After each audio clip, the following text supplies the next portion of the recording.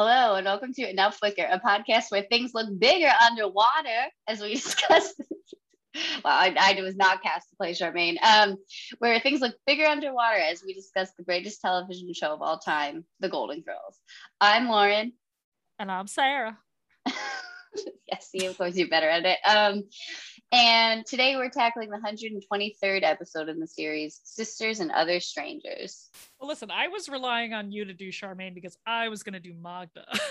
Oh, of course, yeah. You know, I'm not really an impressionist, though, so yeah. I feel like Magda's pretty close to, I mean, Czechoslovakia is fairly close to Hungary, so it's pretty close to Laszlo. Yeah, very, right, which you're famously good at. Yeah. Who sleeps with government official? Yeah, that's pretty good. It's also a little, one of my favorite drag queens is Katya, and I got a little Katya from there, so. Oh, man, I cannot tell you how fucking excited I am about this episode. I really am. I love this episode. Me too. And my first note is that this is definitely my top 10, maybe my top 5 episodes of all time. I honestly, I think the same. I'm not sure about top 5 for me, but maybe top 8 for 7. All right, well, but that's anyway respectable. I think part of it is because one, the A and B stories both are equally strong, and two, they're both equally fun. They're extremely fun. Both of them are very, very fun. And the fact that they actually overlap in a bookstore, right? Talking about books is wonderful, like another bonus point. And it's just, it's magnificent all around. It's great. The tie-in is like chef kiss. Exactly. It's really great. And not only that, I mean, I'm sure we will delve into communism, the Velvet Revolution, all of that, because wow, there's a lot to say. And Slurpees. Yeah, we got everything. Oh man, I know. Before we really get into it, I just want to quickly shout out an account on Instagram that I have really been enjoying, and I think a lot of Golden Girls fans have, and it's Shady Pines Ma 85. And it's run by our friend Charlie, who messaged us specifically about this episode. And I think Charlie, is that you? Who ate all the cantaloupe? But anyway, you should go follow that account. And Charlie, hope you like this episode. I love it. What did Charlie have to say about this episode? Just that he really likes it. He said that he's really excited for us to get to it because there's a lot to unpack, which is right as we just said. Exactly. All right, so can we take it from the top? Take it from the top. So musical. Play or die, record or die. Okay, so we are so deep into this series, obviously closer to the end than the beginning, but like the character of Sophia Petrillo is so well written, so well known, so well played by Estelle Getty that there is a slew of audience anticipation giggles before she even speaks. It's legendary. Like, that is an incredible mark of like a successful character and actress, but just like a comedian, right? Like, we always talk about this show and doing so much with gestures and movement and just like non-speech, but the fact that like she doesn't even do anything remarkable. Dorothy asks her to take a taste and she just tastes something and ponders it. That is the most fucking pedestrian action that somebody could take, and the audience is dying of anticipation because they just know she's gonna say something amazing. And I think that's incredible. I mean, I watched it again because it's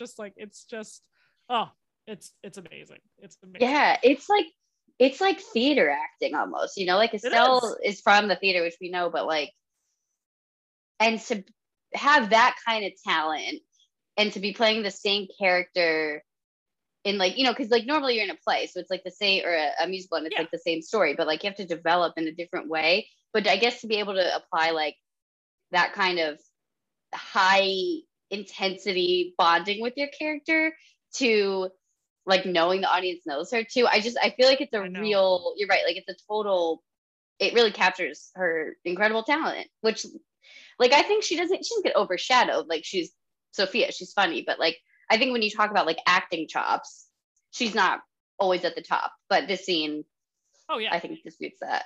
Oh, it's amazing. It's so great. Maybe just a drop more disinfectant. I mean, it's Dorothy as a bad cook is like a running theme. Totally. I know, it's kind of funny of like the whole like, well, Sophia, that's your own damn fault, right? It's like, did you not teach her and you just let her rely on you? I mean, what do you want from her? You know? I really, so I think it's funny. Like, I don't really I don't really buy the conceit of like the Stan cousin coming to Dorothy thing, right? Because it's Right. not like Why? an Uncle Angelo situation where he thinks they're still married. Like, and it's sort of like I just, you know, again, Dorothy's just getting walked all over, right? We actually don't even see Stan in this episode, which is funny because like when you first watch it, you think he's going to show up at some point, right? But it's totally just like getting pawned off on Yeah. her. And it's interesting, I thought, that it comes from Stan. Like, why do you think they made her Stan's cousin? I don't know. I mean, Why first of not all, just like, a long lost some weird cousin connected to somebody in Sicily? I don't know. well, I guess they were like, oh, like we've established pretty heavily that the whole family's Italian, and like there's a couple Hey, lines that's will fair. cross, but That's not fair. that. But also like Stan If is the line is crossed, it's on a goat. exactly. You know, family. I don't know. Stan's always causing her problems. I feel like there's a little bit of like talk about how his family's rough around the edges, to be gentle. Yeah, that's fair. That's fair. So I guess it kind of adds up. And also, like, yeah, why would she need to stay with Dorothy? Which is, again, still makes no sense at all. But like, she needs somewhere to stay. What are they going to do? Please don't hold it against me. Right. She's okay. Yeah, she's okay. Yeah, it is just like a funny conceit, but then everything goes up from there. I love that they get frustrated with her. You know, I love Sophia goes, Flora, the red menace. Yeah, every comedy joke is funny. Oh my god, every comedy joke is amazing. Yeah, like, you know, get rid of, what do you want me to do? Get rid of her? Yeah, while you're at it, ditch the comedy. Like, they're all so great. They're so magnificent. So it is funny, like, it's like, I love that the conceit becomes that Dorothy has to put up with this person. She's too nice of a person to actually kick her out, both at the outset of when she says, I'm going to stay here with you, which is like, okay, like a little pushy there, as well as like not pulling Stan into it to be like, no, fuck you. You need to take your own cousin who you agreed to take in, you dumb shit. But also at the end, like, she's too kind to like then kick her out. But I love that it becomes this like tirade of like Dorothy, like capitalism, like winning over communism. It's just like, it's such a rah USA storyline, you know, Mr. Gorbachev, tear down this wall. You know, I mean, it's like so over the top, and in this way that, you know, Kate Brown talked a lot about patriotism, as did Debbie Macy. And like, it's just like, there's a really interesting like dynamic here. Yeah, no, and I think that, again, to just like hold this episode up, the fact that that is so present and like a pillar, I would say, of this episode, and we both really like it, really speaks, I think, to the other parts of the episode. Because yeah, it speaks so, a lot to like the comedy. Yeah, it's worse than when Dorothy's like, you put an American flag in my hand. You know, it's like, I would say her biggest like grandstanding moment.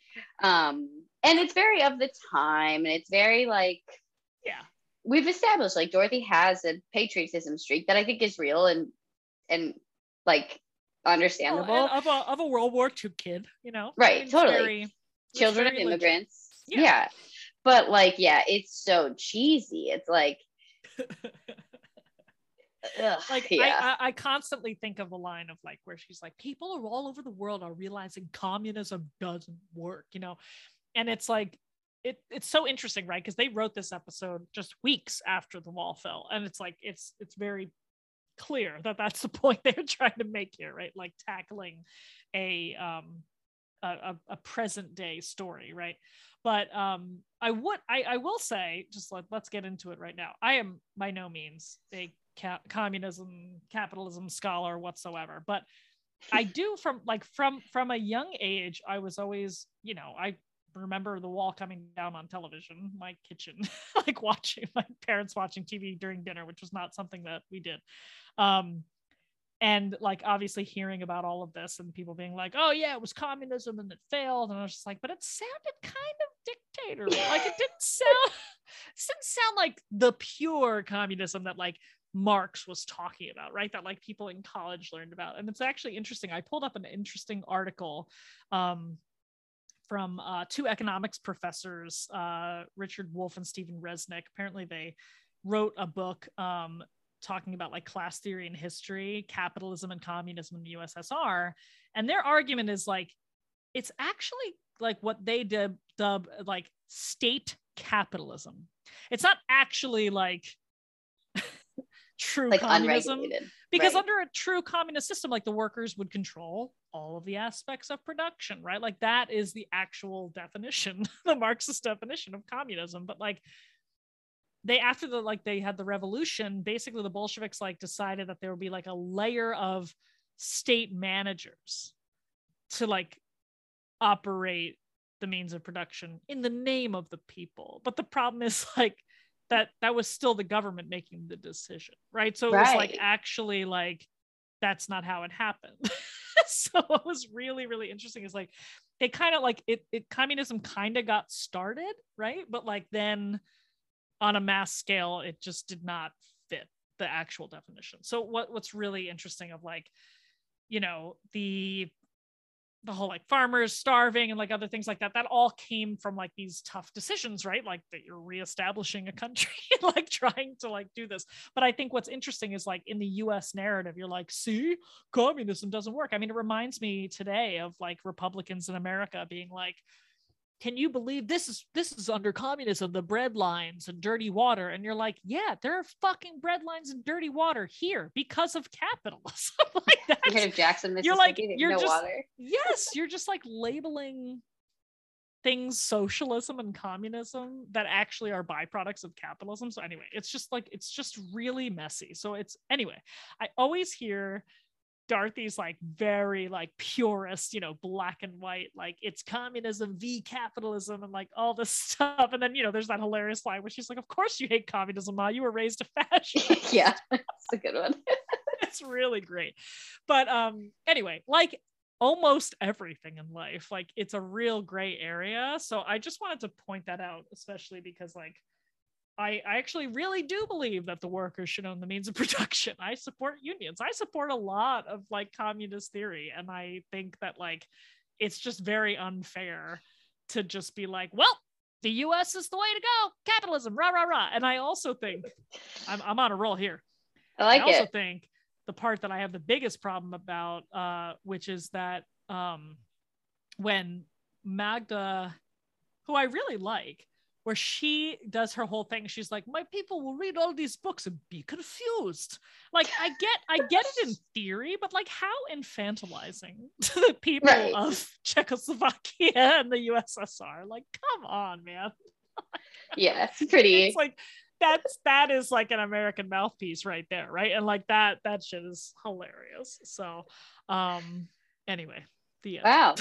So Sarah's a communist. Meanwhile, I love it here in the US of A. President of Holmes. Oh man.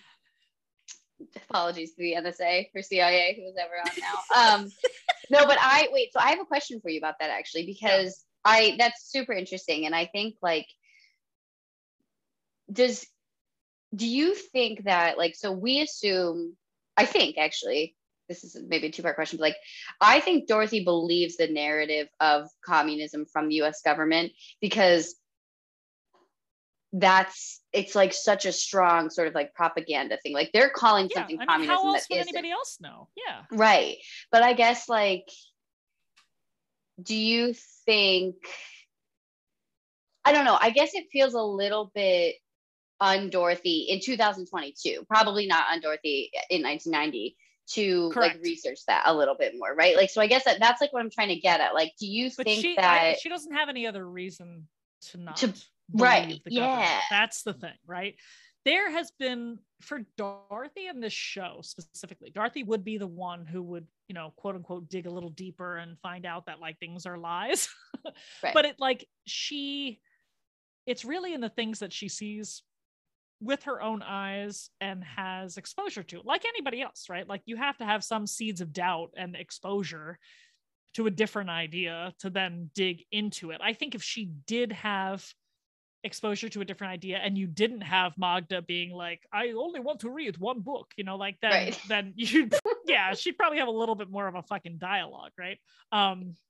Because honestly, what Magda's doing is just preaching as hard as Dorothy's preaching, right? They're not actually exchanging ideas so much. And we'll get to Thomas Paine in a minute.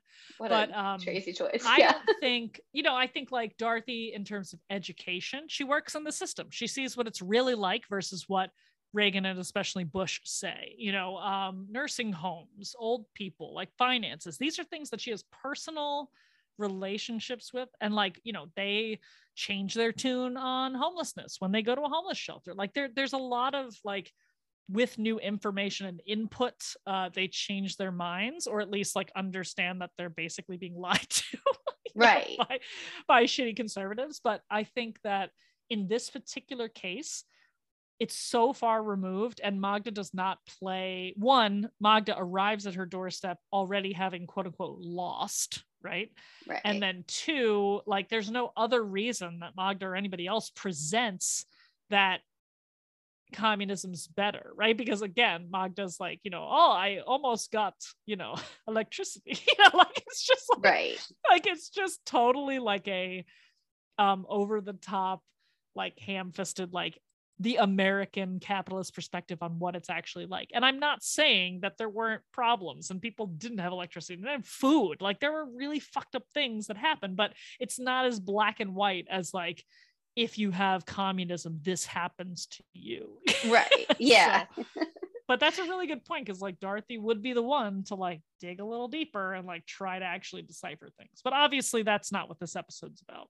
Right. Well, kind of it is, because, I think like it's an important thing to discuss, because it's like, it feels... I meant from the perspective of the writers though. Right. No, exactly that. Yeah. So they're like it's almost satire. Like, I think like it's like the writers are pretty progressive, obviously, socially and politically, but like, I do think it just kind of speaks to the time that like nobody who was going to be arguing for communism, frankly, was going to be in a writer's room like this and be like out about it, like, so not that like NBC was going to let them do it. Exactly, right, that's what I mean. Like, I feel right, maybe they'll talk about it like amongst their workers, but it's not getting on TV. Yeah, exactly. So okay, so let's talk about the the dogs and barbed wire on the cake. Yes. So the Czech Revolution actually is also known as the Velvet Revolution, or a Gentle Revolution, and it was a nonviolent transition of power in what was then Czechoslovakia, and that happened in November of 1989, which is really interesting because this episode is airing in March 1990. So like, this very quick, even particular thing is super fresh. So for a lot of people, I feel like also, I'm sure the depiction of, or like, what average Americans thought about the Czech Revolution, I bet was like what Rose thought, because like we couldn't imagine sort of like a, something like that being peaceful, especially when the Soviet Union's involved. So I actually think that is them, sort of like presenting, like educating people, I guess, more than like the communism thing, which is like trying to spoon feed capitalist propaganda to people. Yeah. Exactly. Oh my God. Oh, yeah. So, but it was a peaceful revolution. There was no barbed wire. There were no dogs. Despite that A+ cake decorating. It's really tough. Yeah, I know, exactly. Like, very, very exciting. I really, really love the beginning too. I just want to talk about the first scene. Let me ask you this. Do we want to fully separate the B stories from the A story, or we want to jump around, or we want to keep going with Flora? We can separate and then tie in at the very end, as they do. Right. Okay, sounds good.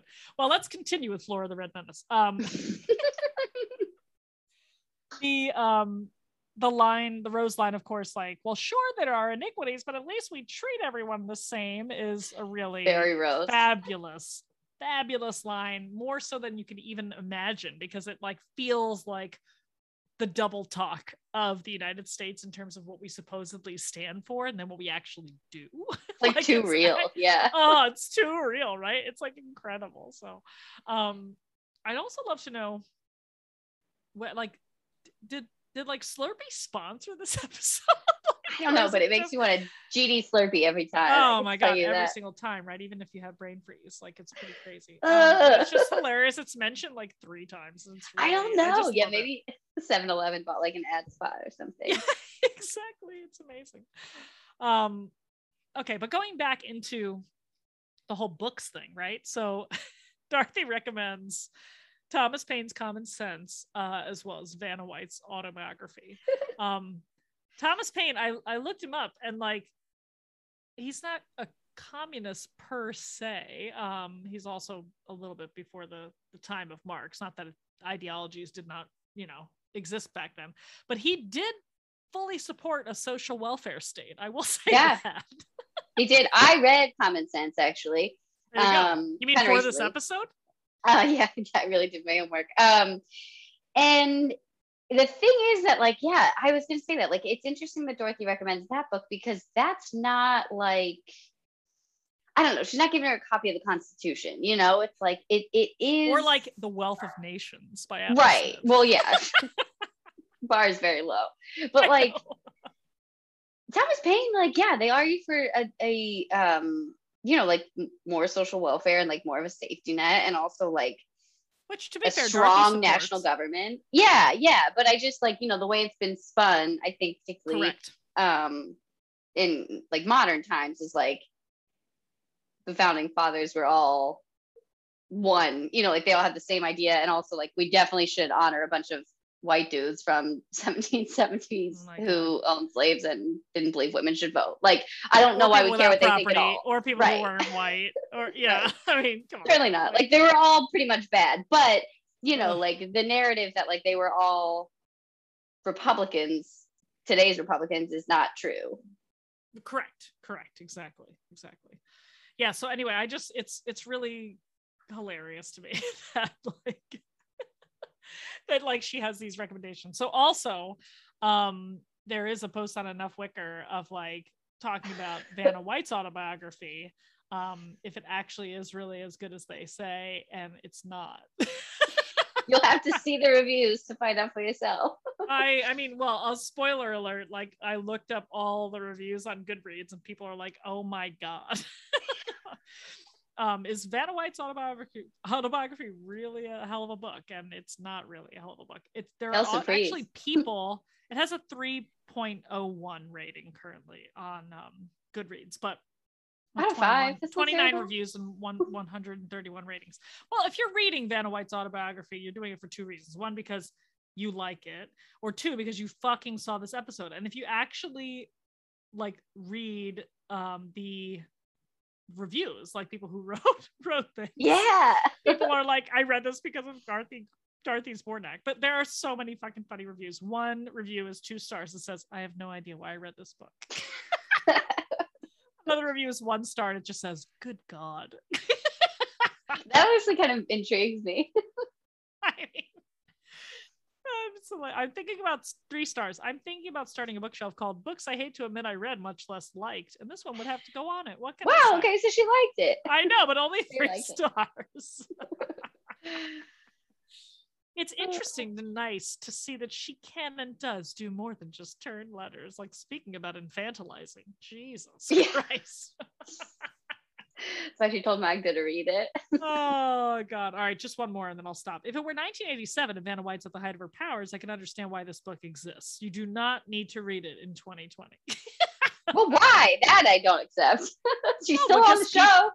Because people, I know it's true, but people were like, I'm sure because all of her, vignettes or whatever the fuck she talks about in there, which apparently is not hot gossip or anything fun, are very dated. So right. Anyway. I imagine. I don't believe that she is. It's very funny. And, yeah. Exactly. And it's extremely funny that they just like pick Vanna White to be like, just basically to give her this like backhanded compliment.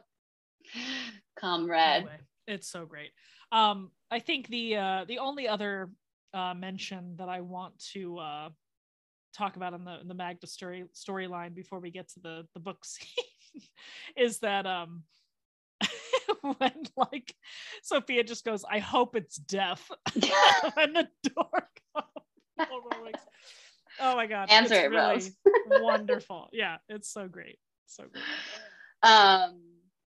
Yeah, I have a couple. So I want to bring up a couple things that I have where Magda is right. One is that Slurpees are really good.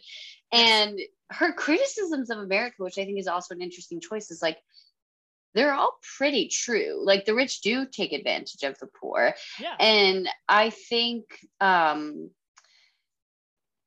way it's presented is definitely sort of like elementary, but like the idea that somebody who grew up in like in, you know, quote unquote communist rule, that they would be sort of freaked out by this idea that you can go to one place and have conflicting opinions all around you, and like that think that that would lead to chaos. Like there's something there, like that That's doesn't true. That's true. You know, like that feels like kind of relatable and understandable that somebody would have that. But yeah, like the way it's presented is so, it's just so sort of like simplified. Yeah, you're right. It's like the benevolent dictator problem, right? Like you want the dictator to put forth your ideology until it's no longer your ideology. Right, exactly. It's like the mess of democracy. I get it, as we're witnessing right now. Exactly. And that's, I think, free like that's speech, and people think that, oh God, I don't even want to get into it. You all know what it's like out there. Fuck. But I think that what is interesting is that we take that, and then, like, you know, George W. Bush, those types, like they really run with that. And like I feel like that's like a direct, like, they hate us for our freedom. Like it's different, but it's like there's a like a root of truth to the idea that people fear freedom, and then we as American messaging just like blow the hell out of it, you know, to like tap into people's worst ideas. And like Rose says she was raised to hate communists, which, like, yeah, she was, because people had no idea what, one, communism really was, and two, that like it was an option to say capitalism is flawed and America is flawed. Like it just like wasn't a message, you know? And yeah, so again, I wanted to gray area, everyone. Exactly. Yeah. It doesn't make for good TV and punchy lines, but to just like piggyback off of what you said. And it's like, I'm not saying that communism, I think like that's the thing, is like communism and capitalism are both like polar ends of the spectrum, and they're always complicated, and they always like have issues.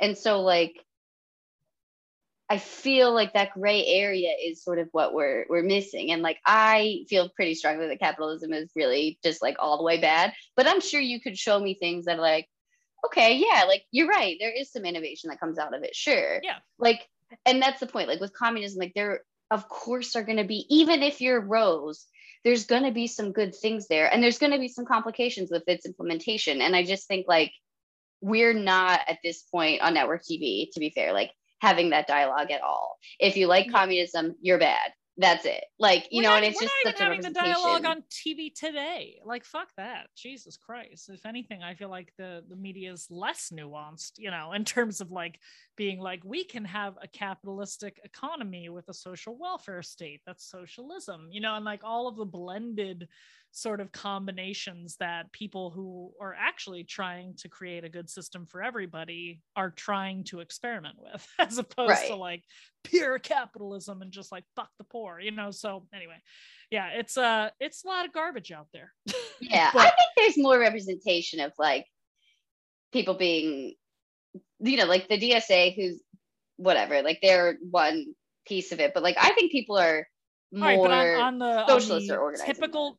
Typical news media is what right. I mean, about. That's true. Yeah. I'm like, you don't have Dan Rather anymore, like talking about shit. We've got like, you know, breaking news, like a cow is loose in Central Park, or like everything is breaking news that makes absolutely no sense. Sorry. Right. Breaking news. No, that's true. Here's what a Republican said. That's a total lie, but we're going to reprint it right in the headline because we're not doing our job. Support local journalism. Oh, God. Anyway. Okay. Now, speaking of I don't know. State fairs. Let's go to Charmaine, who Charmaine. Barbara Babcock is the guest star. She is absolutely spectacular. I mean, you know, it's always great when we get a Blanche family member, but like I don't know. She might be. I think she tops even Clayton for me in terms of like a Blanche family member, and Big Daddy. Like in terms of like the best guest star and like such a perfect foil for who Blanche Devereaux is. I love it. And yet like so similar. I think it's interesting because like Virginia definitely reads like much older sister to me. Like they're dynamic and her just like the way actress is dressed and whatever. But like Charmaine, there is some sister damage in there. And yeah, I think they do such a good job with that dynamic. And there is certainly with Virginia too, but with Charmaine, it feels more competitive and like they were more similar. And I think this actress like feels very, very Blanche, like in her delivery and like the way she walks and like her confidence. I don't know. It's so it reminds me a lot of like Lenny Green, you know, like the ability to pick that up. Just going to say it's totally like the Lenny Green Dorothy thing. I was literally, she picks up her mannerisms, her affect, everything. And again, I like to your point, I love Virginia, but I think it's like the way she plays it is an older, more removed sibling, even with the rivalry. Exactly. But yeah, oh my god, it's just wonderful. I mean, and from the very beginning, before we even see her, of like how they're not speaking, and Rose is like, "How'd you know it was her on the other end of the line?" Is such a great joke. It's such a solid joke. I love it so much. But it's also really funny. So, you know, talking about, obviously she wrote a book and all this, Vixen, Story of a Woman. Jamie Wooten, the writer, was like, they were talking about how like the props department made the cover, which is really great. And they you know, it was just like hilarious. Let me actually just read verbatim here. They were like, we put it on as a book jacket over a copy of the Mary Wilson memoir Dream Girl, My Life as a Supreme, which is pretty gay. He goes, which is pretty gay, and after all, only gay men could come up with an arcane word like vixen in the first place. So true. Oh my god, it's incredible. But so what's really funny is in Jim Colucci's book, of course, is what I'm reading, the Bible, what I'm reading from. Barbara Babcock also is here, and she was saying, like, you know, even if two great actors are matched, sometimes your rhythm is different. And she was seeming like kind of worried, like, because they were both doing Southern accents, but like she was like, me and Rue were like immediately in sync. Like it was perfect, which is obviously you could see that, right? Like, so she just talks about how she and Rue worked really well together. And spoiler alert to the end, where they have that hilarious gag where they look up and there's a mirror on Blanche's ceiling. They actually both came up with that together in rehearsal. That wasn't even a writer thing. So classic. It's such a gag. It's incredible. Yeah.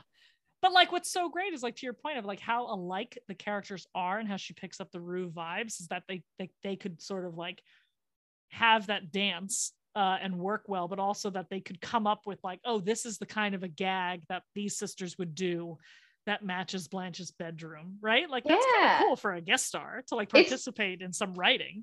It's really cool. It's almost like, it's not quite, I guess, like on the spot, but it's sort of improv-y, which I also feel like the show really doesn't do very often. No, not at all, which is it's really impressive. So anyway. They work so well together. And I think like I don't know, Charmaine is just like such a good character even on her own. Because I think, I mean, this is the sense I got anyway, that she really has built a very nice life for herself. Like she's got some similar damage to Blanche, I think. Like the pocket watch seems to really be important. But like, you know, she wrote a book, like she's doing well. She's confident. She's like happy with who she is. And it doesn't feel like sinister at all from her, even like shoving it in Blanche's face, you know, like I don't get any of that from her, which I think is also really, really, we love Blanche with her siblings and her family. Like she can't not have the thought that like something was taken from her, or like Charmaine is out to get her in some way. So I wonder if Blanche is what her zodiac sign is. I continue to get some Scorpio vibes there. It's amazing. So all right, so yeah, talk about having your life together, right? Like she wrote a book, which is pretty awesome, right? And like I just love the signed book and like the fact that she's like booked a book tour. She's like Yeah, sitting at right. like what? It's hilarious. Will this make it harder to exchange? But like that's pretty impressive. Like whatever, even if it's like worse than Vanna White's autobiography, like who cares? Like that's an accomplishment in and of yourself, and that's not something that, you know, Blanche tried to write a children's book. Right. And she tried to write a book. I mean, it She made no tried to fucking novel. sense. Yeah. So- But the book tour is interesting because like I get the sense that this is like a romance novel. Yeah. And this isn't, you know, we're not Danielle Steele, although it does seem to sort of fold into Blanche's interest. So like the fact that she's doing a book tour, okay, sure. It's a little bit of a stretch, but fine. And Although I just you got like the right agent, you know, the right publisher. I guess. Yeah, I guess that's true. And apparently it's very appealing. Grabbed it. Yeah. Yeah, exactly. Fear and utter filth. That's a great scene. It's so like silly and so like I know lowbrow, but I like it. I also love that Sophia and Magda fight over the copy of the book, and there's like 17 copies behind them. You're like, okay, yeah. Yes. It's really hilarious. It's so good. Anyway, the like disgust that Blanche has, like the fact that like Blanche and Charmaine get along, and then immediately after where they're basically like, she's like, oh, now I have to read the book, you know, like she's just already pessimistic because she knows how their relationship goes. I think it's really fucking funny. And of course, like the fighting over Big Daddy and the pocket watch, like I just love that, like Blanche, any excuse to just be like, oh, you're dragging our family name through the mud, that's it, you can't get it. Like it's like so perfect and like such a metaphor for he loved me best, you know, right? The sober Will. Yeah. Also a lot of nods to Big Daddy having some pretty heavy issues. Issues, yeah. And oh my god, her Charmaine's face when she's like, no, this was the sober Will, like she does such a great job of being like, I've been around forever, like this character is somebody you feel like you've met before. Yeah, and we know Big Daddy had two Wills. Yeah, I something he said made me want to, when Blanche is like, when she's like, oh, I was looking on the bright side, like I'll have to tell her if it's bad, like she's still, even though they're reconciled and they're friends and they're really actually enjoying each other's presence, which like is a surprise, I think, she can want her to succeed. It just isn't possible. It's that ingrained. Yeah, which is so like, that's some real character depth there by the writers, and I think like the way that Rue expresses it, it's just so like palpable. It's so true. But what's so interesting about this relationship, as always with Blanche's family, is that like it's written so realistically, because just like we talk about how essentially like Blanche and Dorothy have the same argument numerous times over the course of like the 7 seasons, and their relationship being realistic, right? That's very realistic. It's extremely realistic that 2 things can be true. One, that Blanche cannot let go and still be petty, while also simultaneously acknowledging at the end with her sister of like why they don't get along and why they choose to be petty, right? Like they actually have a fair amount of introspection about how they're so alike that that's probably the problem, right? Right. And like they both sort of like recommit to trying. I'd like to try, but at the same time they both kind of fucking know it's never going to end. Like this is some real childhood shit, right? Like, and like apart from them like working on it together and living in exactly the same town, you are going to fall back in those same patterns every time this comes up. Right. And I just think it's really fun to acknowledge that both things can be true. Yeah, totally. And I think you're right. Like I think they can make a commitment to try to be nicer, or like not go into the next interaction assuming the worst. But yeah, like when the tapes play, the old tapes play, like you can't help it. It's totally there. Yeah, it's such a really great casting and chemistry. I just like can't get over it how similar they are. Like they're sisters. It's so great. It's so great. The the part where she's like, she's still your sister, don't you think you should talk to her? No.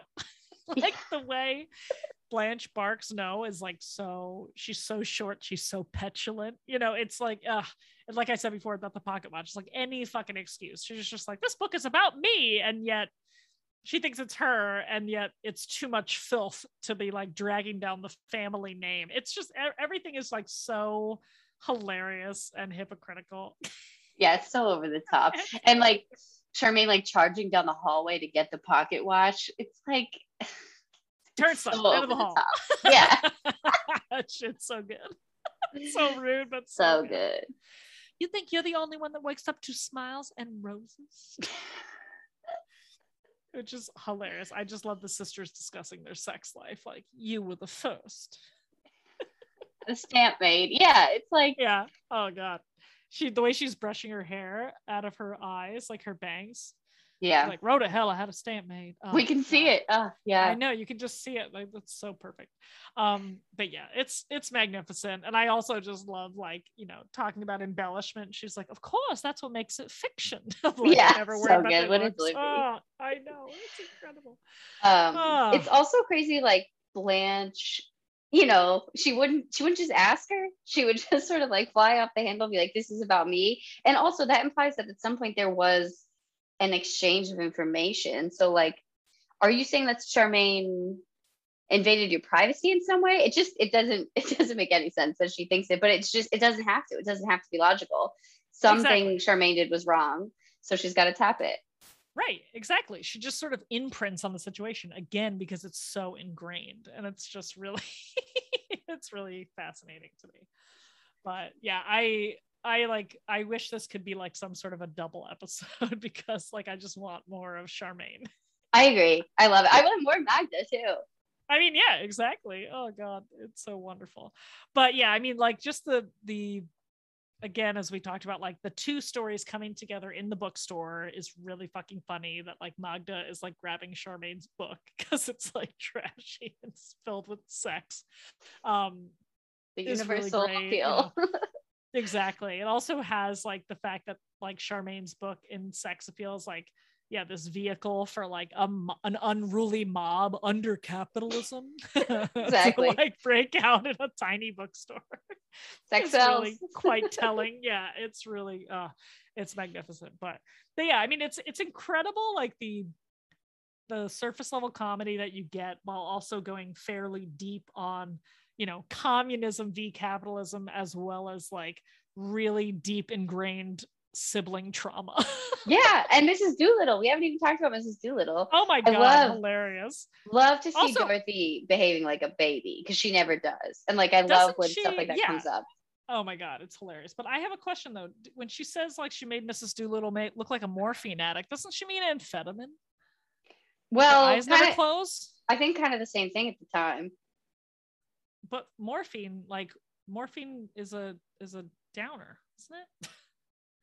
I mean, I don't know. I assume that it was just like sort of what I think colloquially morphine was used to talk about amphetamines. So yes, I think you are right, but I don't think that got that's it. I'm like taking it very straight, like a no, this is pre-Dare, so Nancy Reagan's just getting started. Oh my god, Jesus Christ. That's what I think. I think that they mean the same thing at this time, even though they actually don't. Got it. Okay, got it. But yeah, Dorothy having like taking a stand is hilarious. I also love Magda like, Dorothy, let it go. With the Slurpee. So good. I know the Slurpee. It's just an iconic image. It's really magnificent. Oh god, perfect.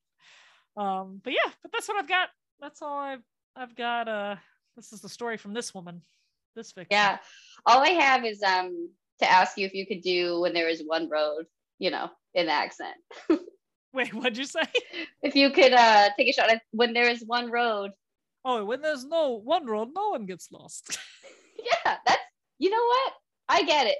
It's a really succinct representation of her views, but I needed to hear it. The choices were easy. That was a little Laszlo. You've been like I ping know, pong I've been between Magda, Laszlo, and the Count from just Sesame Street. well, I get with a 2-year-old in the house, I get way more practice with the Count, let me tell you. So it's been a while since I've seen Laszlo. We love the Count. We love Laszlo. Lauren, is this a story about someone getting lost? Don't tell us, show us. Awesome. All right, well, thanks for joining us on this very in-depth scholarly episode. Join us next time when we discuss whooping cranes, cannoli, and prenatal agreements. Take care, everybody.